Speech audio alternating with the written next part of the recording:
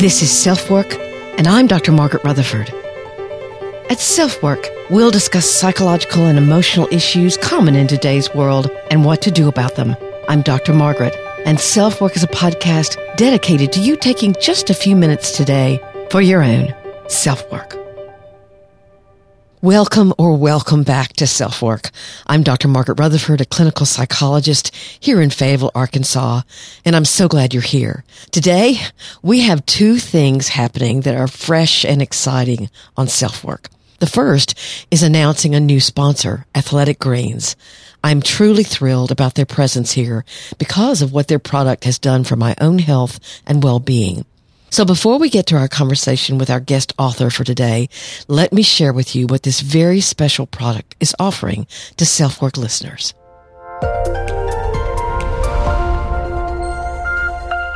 When Athletic Greens reached out to me, I of course said I'd need to try the product, and I was actually shocked. It tastes great with cold water, and I felt more focused. I've had better digestion and energy. Even my non-health conscious husband is loving it. Let me give you some facts. They call it a life-changing nutritional habit. To me, it's like giving yourself a gift every morning. It contains 75 vitamins, minerals, whole food-sourced ingredients, including probiotics and something called adaptogens. It fits all kinds of diets and has less than 1 gram of sugar, and it's easy. 1 scoop in the morning, and you can do away with so many of those other expensive supplements that you swallow every night.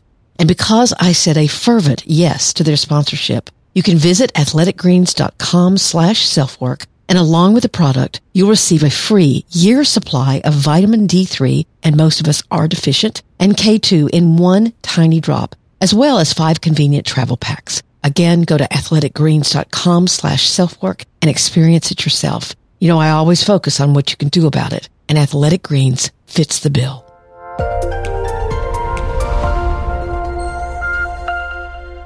The second event that's making this 225th episode of SelfWork special is my very unique and inspiring guest, Jenny Lawson. If you haven't read her hilarious books, she's more than open about her emotional and mental struggles with chronic mental illness, including severe social anxiety and chronic, debilitating at times, depression. So debilitating that for months she's often been dysfunctional. In her new book, Broken in the Best Possible Way, she makes you laugh until you don't think you can laugh anymore about her battles with insurance, her autoimmune disorders, the destructive side effects of medicine, of wacky, funny things that go on between herself and her husband, and many embarrassing side stories of what her life is really like. Her memory's shot. She loses crap all the time. She has a fascination with weird animal creatures, especially stuffed ones. And the graphic on the front of the book says it all, as every day she hauls around a huge horned animal as her mental and physical illnesses weigh her down. But she's also very quick to say that she's grown from having them. She wouldn't wish this path of learning on anyone, but it's been quite a path. I'm humbly honored and pleased to have her here at SelfWork. So I introduce you to Jenny Lawson.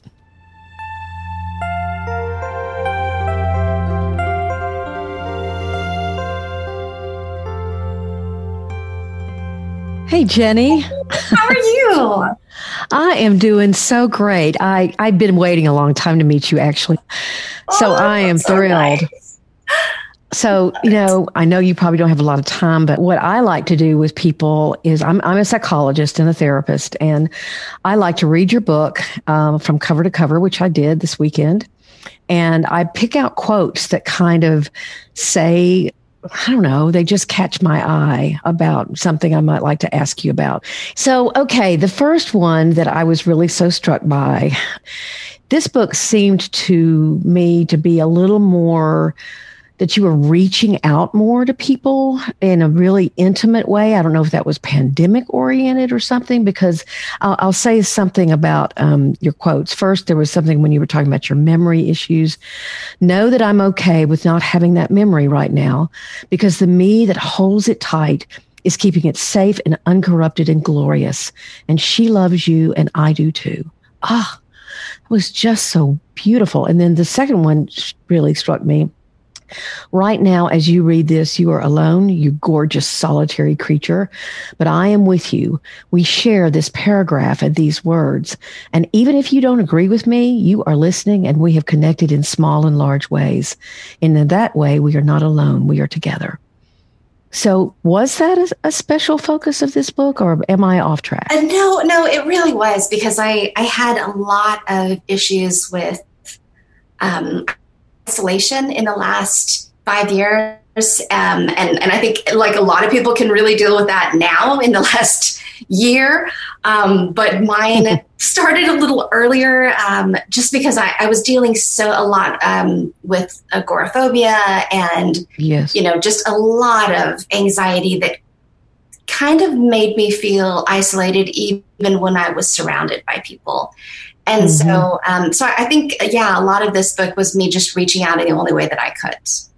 It was remarkable. I mean, I'd be reading along and then all of a sudden here would come these words that were very intentionally meant to pull, I felt like, to pull the reader into a world where you said, hey, listen, I get you.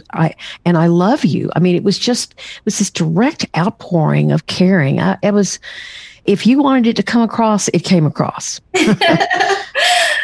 Well, that is really nice. I'm very, very lucky in that I have a really wonderful community of people on the internet where whenever I feel very, very alone, I go on Twitter and be like, someone tell me that I'm going to get through this. Someone tell me that that this is going to pass, because I know it is. I know depression lies, but I just need someone else to say it out loud. And there are always people who respond, even if it is often 3:00 in the morning when, my mind is quiet and everything is a mess. And so I wanted this book to be very much like the help that my community has given to me, to make me feel like even when I'm most alone, that's actually probably when I'm least alone, because we all feel so incredibly alone. Yeah, I guess you're both the giver and the receiver of that, then, it feels like to you. So that's really a wonderful place to be. And again, I think that's very much a product of your own transparency, and people feel, that you say, yes, sometimes I need help too. And then they're ready to give it because you've given so much of yourself. I love all the funny stories you tell about yourself. I also, my husband and son kid me about I fall so much that they have a rating system. It's like at the Olympics, and they go, that was a 7.8. Come on, you can do better. It's just amazing. And tell the things about the losing one shoe. I mean, just fill our listeners in on a little bit of that, because that was great. So there's an entire chapter all about the times where I have lost a shoe while wearing them.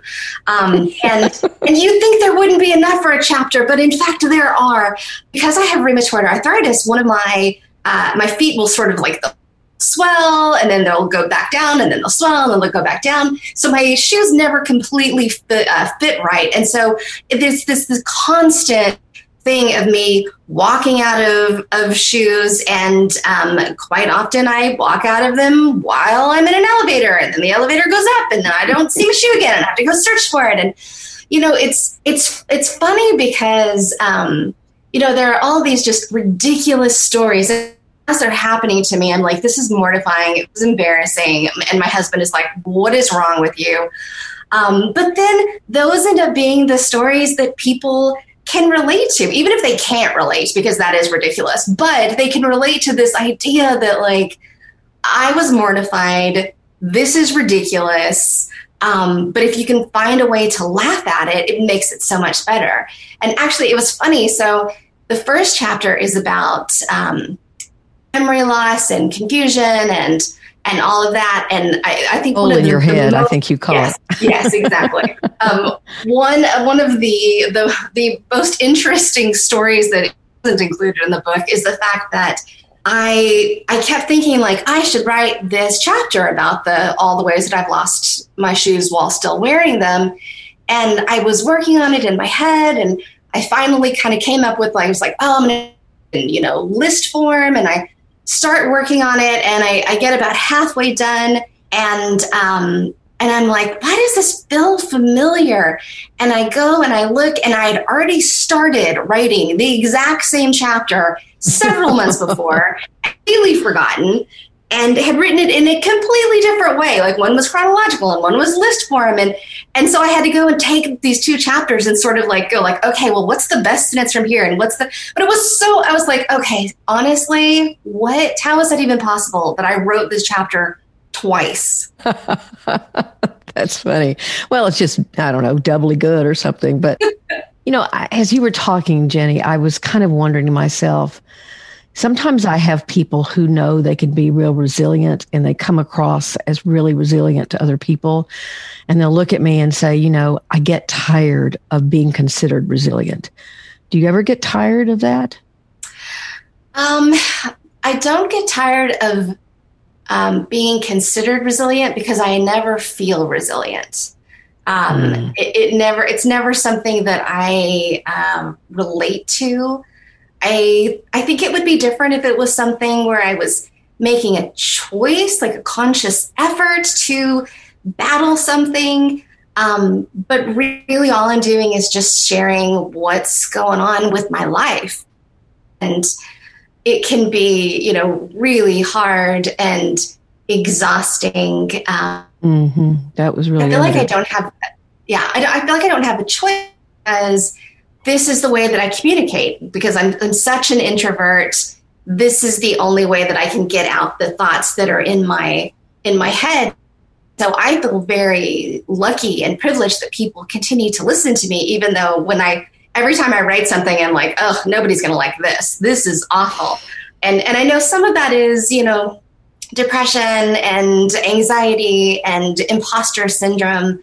But I think everybody sort of deals with that same idea of like, I'm not good enough. And it can make it an even larger feeling of cognitive dissonance when people are like, you're amazing and you're so funny. And I'm like, I'm so depressed right now. Like, you don't even know. Like, I barely got up to take a shower. And so, I think that's important to keep in mind, that you only see this tiny little percentage. So like, this book took me 5 years to write. So I do think, it's really funny, and people say it's really funny and great. But at the same time, like, there were wide, months in between where I'm like, all I can do is just breathe and survive and wait until my brain comes back around again and is funny. Wow. My head is saying like, you'll never be funny again. You'll never write again. You'll never have creativity.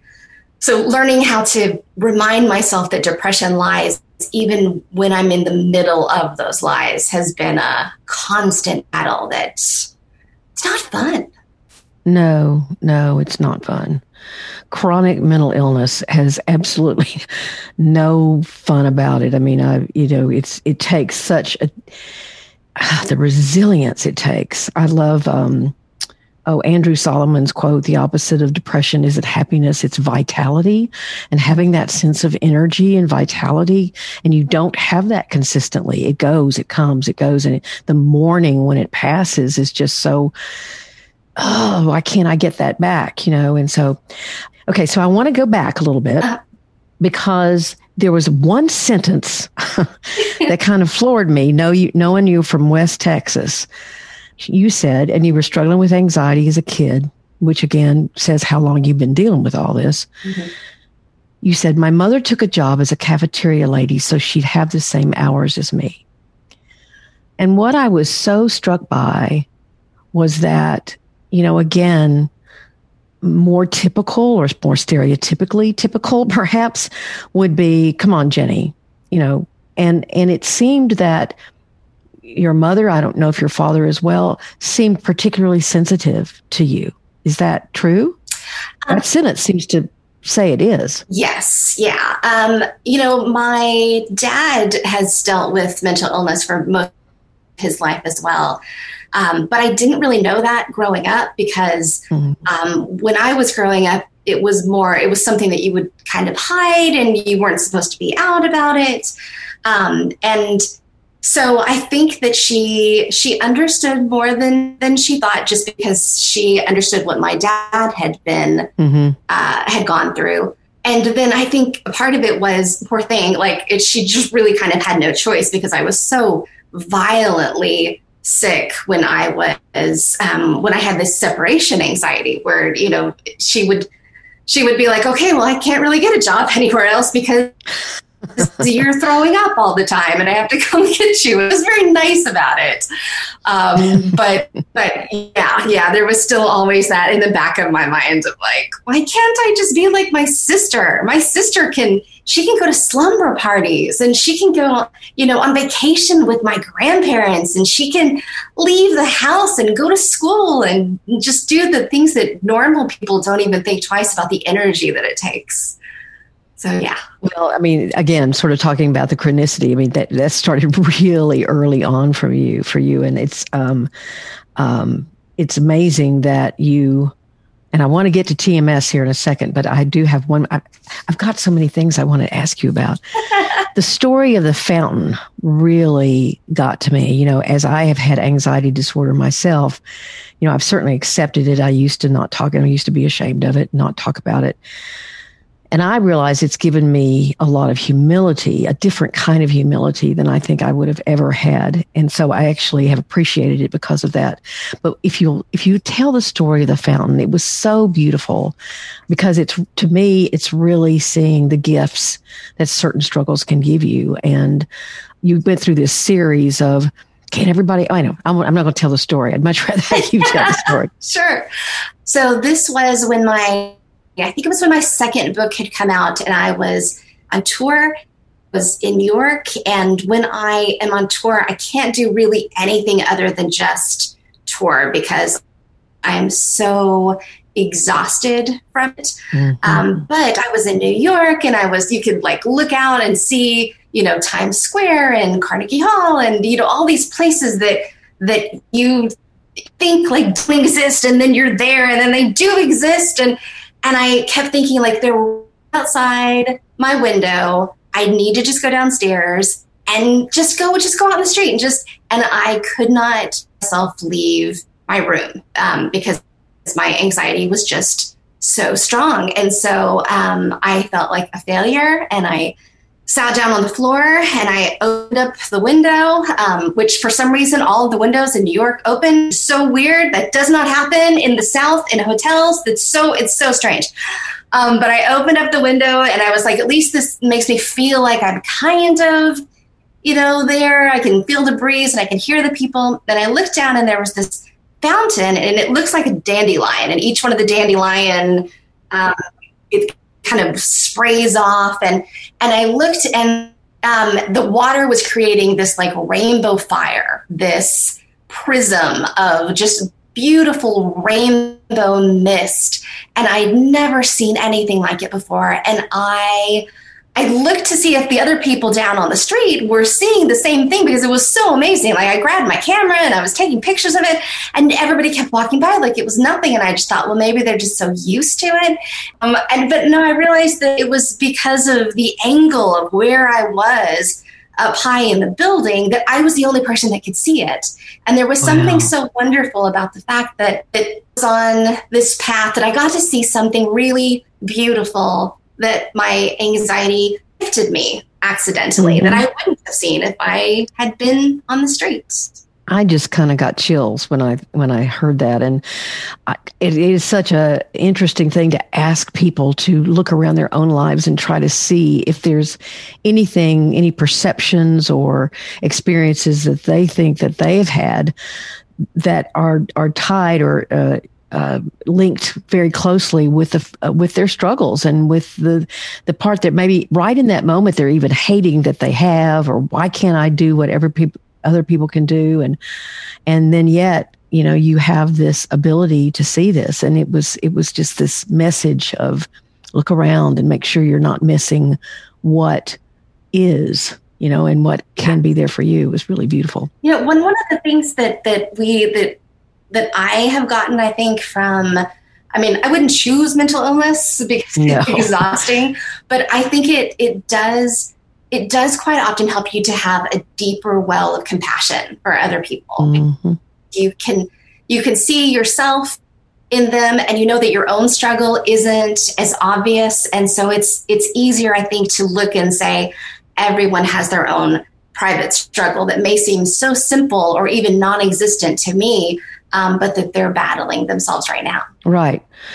So let's talk a little bit more about battle, because between your emotional, mental issues, struggles, diagnoses, as well as your physical ones with RA and other autoimmune issues that you have, you really talked about just the shit show that all that is for you. And the, I wrote some things down, haggling with insurance, especially when they say things that mimic what depression says to you, side effects of meds, doctors not thinking systemically, like, they treat one little issue in the problem and finally someone says, let's look at the whole thing. And so how have you kept up your drive to deal with that just mishmash and what can seem often like a very non-caring, if you don't fit in this hole exactly, then, you don't get to do what people in that, we cannot check this box about you. So therefore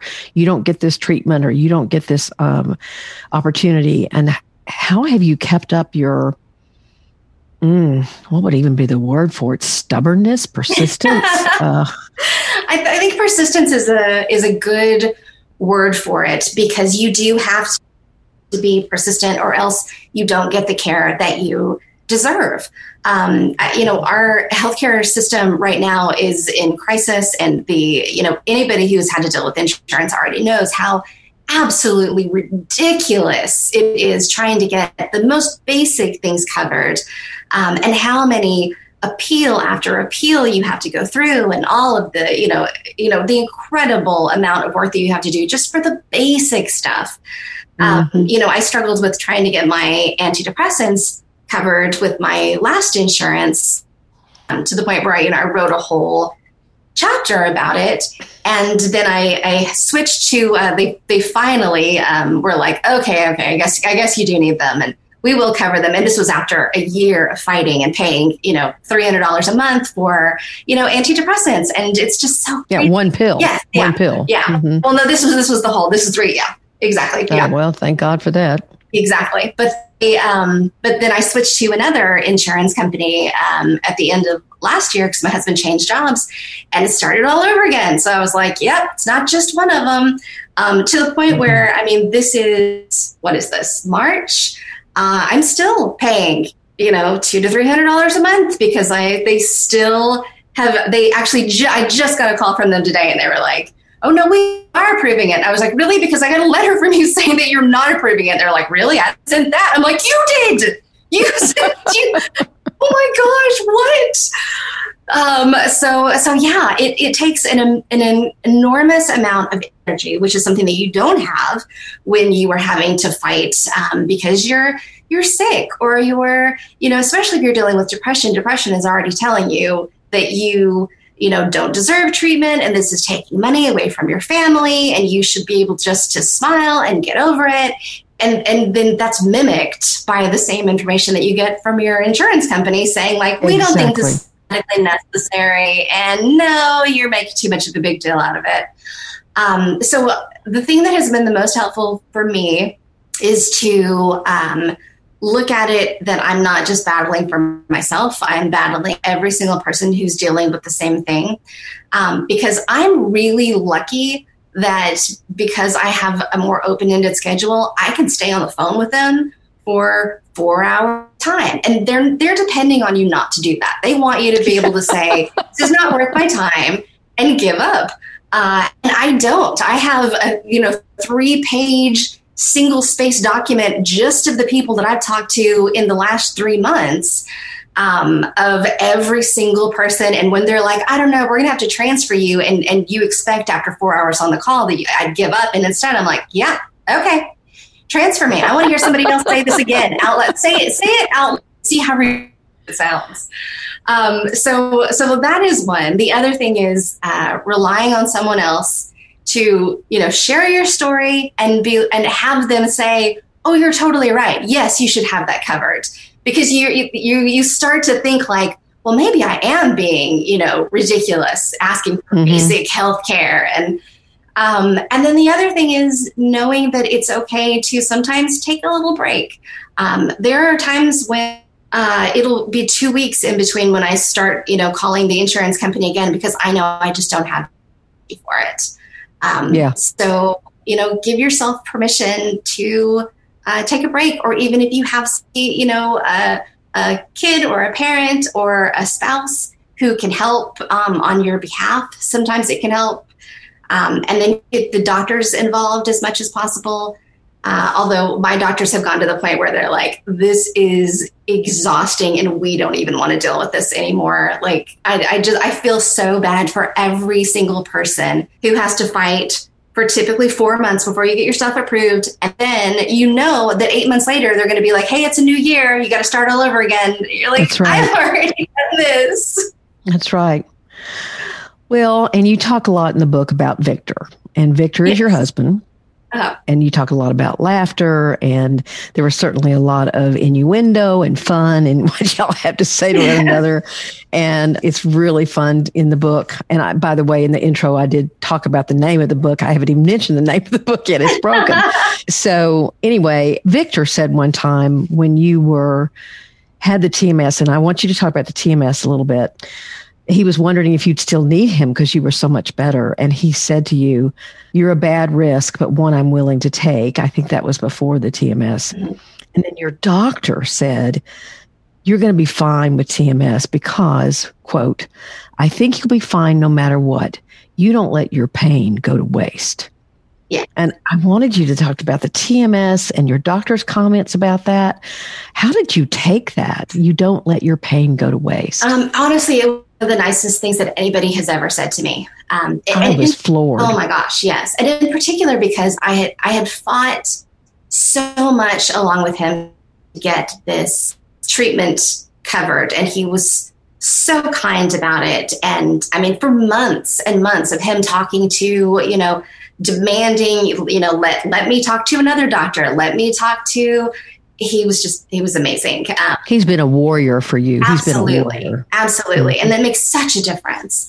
So I wanted to do TMS because my doctor had recommended it, and it's transcranial magnetic stimulation. That's basically where they put, it sounds ridiculous, they put like magnets on your head, and then the waves, they sort of tap in and they can kind of change your brain in a positive way.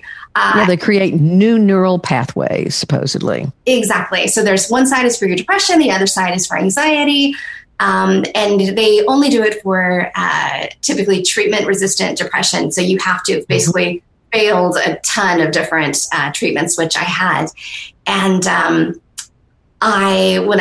when I finally had it done, which like a third of the people that get it, they don't have any reaction at all. A third of the people have some reaction, and a third go into complete remission, which I can't even imagine what that would be like.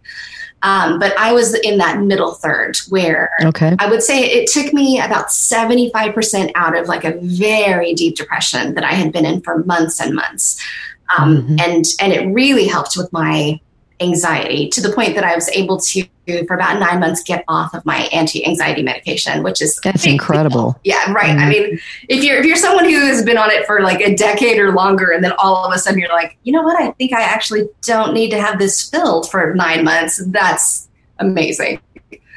But it was sort of difficult in a lot of ways because I wasn't used to being very stable and sort of independent and being able to drive myself around and do the things that I wanted to do. And so it did create this strange, huge new dynamic between you and Victor and your daughter too. Yes, yes. And you think it's all going to be, positive and happy. And my doctor had said, like, you need to be aware that it often can cause a lot of issues, because one person is so used to being reliant on the other person. You can create this, like not really healthy sort of balance, and, refinding that balance can be hard. And it was, Victor really had a hard with, he was like, it feels like you don't need me as much. And, sure. And my daughter was just like, this is so great, but what's going on here? Like, how do you suddenly have energy? This feels like a different mom, and what's going on? But we got through it, and it was, in the end, it was a very positive experience, to the point where about a year later, when I started to feel down again, I went in for another round. And honestly, it's been about a year since the last time. If this wasn't COVID times, I probably would be having another 3-month treatment, because for me, it was uncomfortable. It was expensive. It takes a lot of time. I'm very lucky I was able to get it done. And for me, it was worth it. Yeah, but I've had several patients do it, and I've had about that third kind of response to it too. So, but it is one of the new things that the psychiatric community does have to offer, and a lot more of that is happening. So I thought when you said, "Oh, I'm just really considering this treatment," I was so hoping it was TMS, because I just think that's really cool that you could write about it and educate people about it. So we mentioned your daughter a little bit, and you may not want to talk about her, but I know I have a lot of listeners who worry about how their depression or anxiety or PTSD or whatever they're dealing with, how their child is dealing with it, and whether they're going to have it genetically, and is that their fault, and blah, blah, blah, blah, blah. So, and not blah, blah, blah, like discounting it. It just goes on and on and on. Yes. And I do remember your daughter kind of congratulating you and kind of being, "Mom, you're doing good," And so what has that been? And again, if this is a little sensitive, we'll just. Oh, no, it's good. I don't talk about my daughter's, her personal mental health journey, because I think that's her story to tell. And even though I know she wouldn't mind me talking about it, she's 16, and I really think you need to be an adult before you 100% know what it is that you're getting into. Sure. But here are some things that I can share. First off, that especially when she was too young for me to really explain to her what depression was, and so instead I would just say, "I just don't feel good. I'm just a little sick," and I felt like I was failing as a mother, because I couldn't cook, and I couldn't clean, and I couldn't do like so many things, and I would just sit on the couch. And so what I would do is I would turn on like Doctor Who, or, something that I knew that we both would enjoy together. And I felt like, well, at least I'm spending some time with her. And I felt really guilty about all of that time. But then as she got older and she was old enough that I was starting to be her like what mental health is and what depression is, and this is how it affects me. And she didn't have any of these memories of like, oh, my mom was a slug on the couch. Instead, she had these memories of spending time with her, of like, watching Doctor Who. Exactly. You weren't off, like cooking and cleaning and whatever. You were sitting right there next to me, and and letting me braid your hair. And so, so I would say, first of all, we probably judge ourselves way more harshly. I think the other thing. I would agree there. All you people who deal with shame, please listen. Exactly. I would say the other thing is, I think it can be very helpful to talk to your kids about your own struggles, whether it be with, mental illness or whatever it is, because it, first of all, gives them permission to come to you to talk about when they're having struggles. And also it lets them realize that you are human, and sometimes you make mistakes, and that gives them permission to be human and to make mistakes. I will say that I think something that parents in general maybe struggle with their own kids is that we have an idea in our head of what mental illness looks like, because we are so, ingrained with, this is what anxiety looks like for me, or how it presents for me, that sometimes it can be a little hard to recognize it in your children, because maybe it presents a totally different way. Keeping that open mind and just really listening as much as you can, I think, can be really helpful. What I've said to folks is that, anxiety runs in my family. I found an old clipping about my grandfather who died. He died when my dad was 15. But they were talking about that he would try to get up and speak, and he would get all red-faced, and he couldn't make his words very well, and then they would laugh, and he'd sit down. Well, had performance anxiety. Is what it sounds like. He was having a panic attack, which was fascinating for me to see. But, what I have learned is that when I began then seeing my son struggle some with anxiety, and his was more, he needed things placed a certain way, especially when he was young and that kind of thing. I said, okay, you know what? I know this is not my kind of anxiety, but I also do know what it's like to learn how to accept it in yourself, and just to say, I can't, if I don't accept it, I can't manage it. If I hate it, I can't manage it. Exactly. So I think that's so important. And for folks to remember that if you've accepted whatever struggles you have, then again, as you point out very aptly, yours may not be exactly what theirs are, but that acceptance process is something that you've got down and can offer to them. Yes. And also just recognizing that the tools that they have may not necessarily be the tools that you have. That's like, for me, I have, these really specific things that I'm like, oh, this is what helps me with depression or anxiety. And I call it like my tool chest of like, okay, well, have I had enough to drink today? First of all, have I gotten outside? Have I, and so I do like all the basic things. And if those don't, like, okay, then we go to the next level, And so that's the very easy thing for me. But then, maybe your child's may be like, oh, here's the thing that I need to wear headphones because I'm overly stimulated. And you're like, no, take the headphones off. And I just want to see your pretty face. And what are you doing? And you have to recognize that, like, everybody's got their own tools. And just because theirs look different, it doesn't mean that they're not as valid. And the world has changed a little bit. Yes, it has.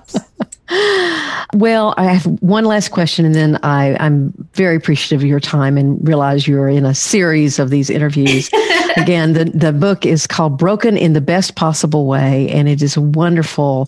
I hope this is a series, and this isn't the last in the series, but I'd like for you to talk about therapy a little bit, because I started the SelfWork podcast because I just thought there was so much misinformation and misunderstanding about therapy, and I wanted to try to get on the air and talk like a normal person and, laugh and just present a very approachable therapeutic kind of situation. Not that a podcast is therapy, but I wanted to try to do that. So I'm interested. I've asked almost everybody that you're only my sixth guest. So, oh my goodness. So what would you say the role therapy has played for you? Well, when I first started in therapy, it was therapy only without medication, which was not really a good fit.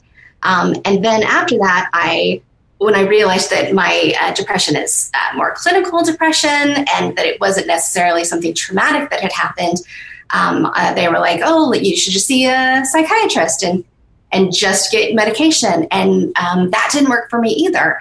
It helped. But I needed more than that, because even though, I wouldn't say anything terribly traumatic has happened to me that I need to, talk through and work through, every single day something happens that I need to talk through. And I hate to tell you, but I think having a goat burned up or barbecued in your backyard, I'm not sure what I think that was a little traumatic for me.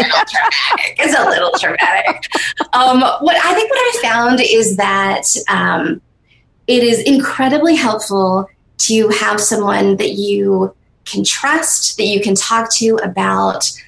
For me, I deal a lot with intrusive thoughts and obsessive thoughts. And sometimes the only way that I can get rid of them is to talk to somebody who is not a friend and not a family and can legitimately say, okay, that's crazy. Or, maybe that is something you need to be concerned about. I have found it just so incredibly helpful. One of the things, though, that I do wish that I would have known right from the very beginning is that just like not every teacher is right for you and one's going to work and one isn't, same thing with therapy. Where like if you go to therapy and you're like, this isn't working, that doesn't necessarily mean that therapy doesn't work for you. It just means maybe that therapist isn't the right, and that's okay. Like it's the same thing why you have someone who's your best friend and someone who you don't like at all. Like everybody has different needs. So I would say I wish I would have known when I was younger that if you're not having it like a good rapport with your therapist, it's totally okay to say, I don't think this is totally working. You're not going to hurt their feelings. No. In fact, they probably picked up on the fact that you're not maybe sharing as much. So it doesn't hurt. It's like dating, you go out and then when you find the right person, you're like, oh, finally I can talk and I feel like this person hears me. Right. And Right. Yes, I'm not everybody's cup of tea, and I don't think any therapist is. So that's a very helpful thing to say. I've had some really bad therapy, and I've had some good therapy, and so I've had some excellent therapy, in fact, and that's why I'm a therapist. That's why I'm a psychologist, because it really changed my life. So now you've opened a bookstore. Yes, that's exciting. I was like, let's see. What's a way to make money? Open an independent bookstore in the middle of a pandemic. It's so, we literally, I'm pretty sure we're probably the longest running bookstore that has never opened its doors to customers. We've been open for longer than a year and still nobody can come in.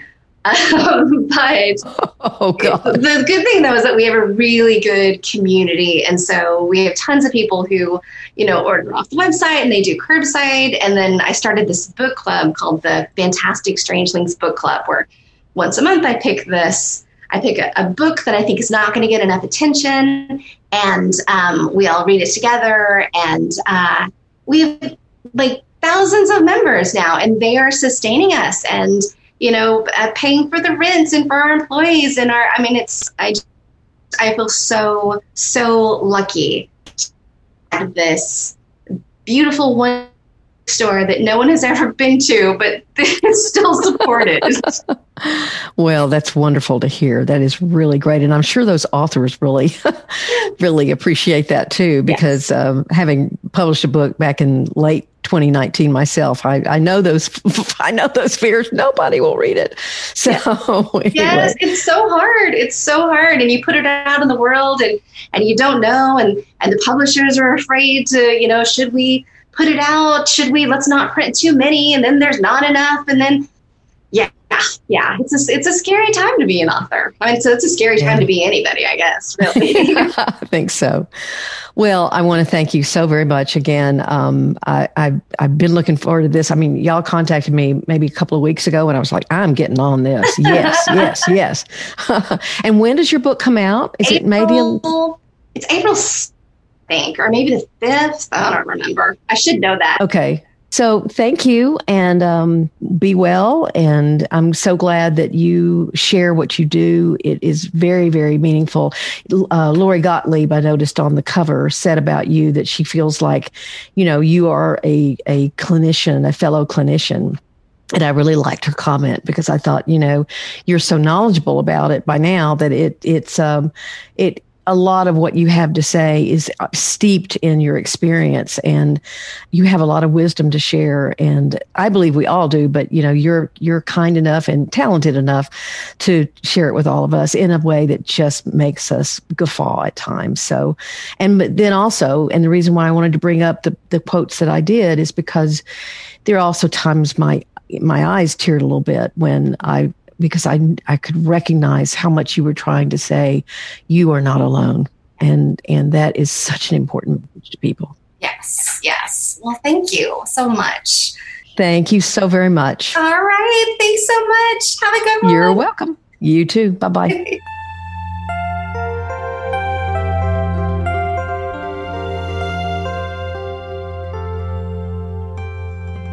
My many thanks and gratitude to Jenny. I so enjoyed that conversation, and I know that all of you did too. Again, her book is Broken in the Best Possible Way.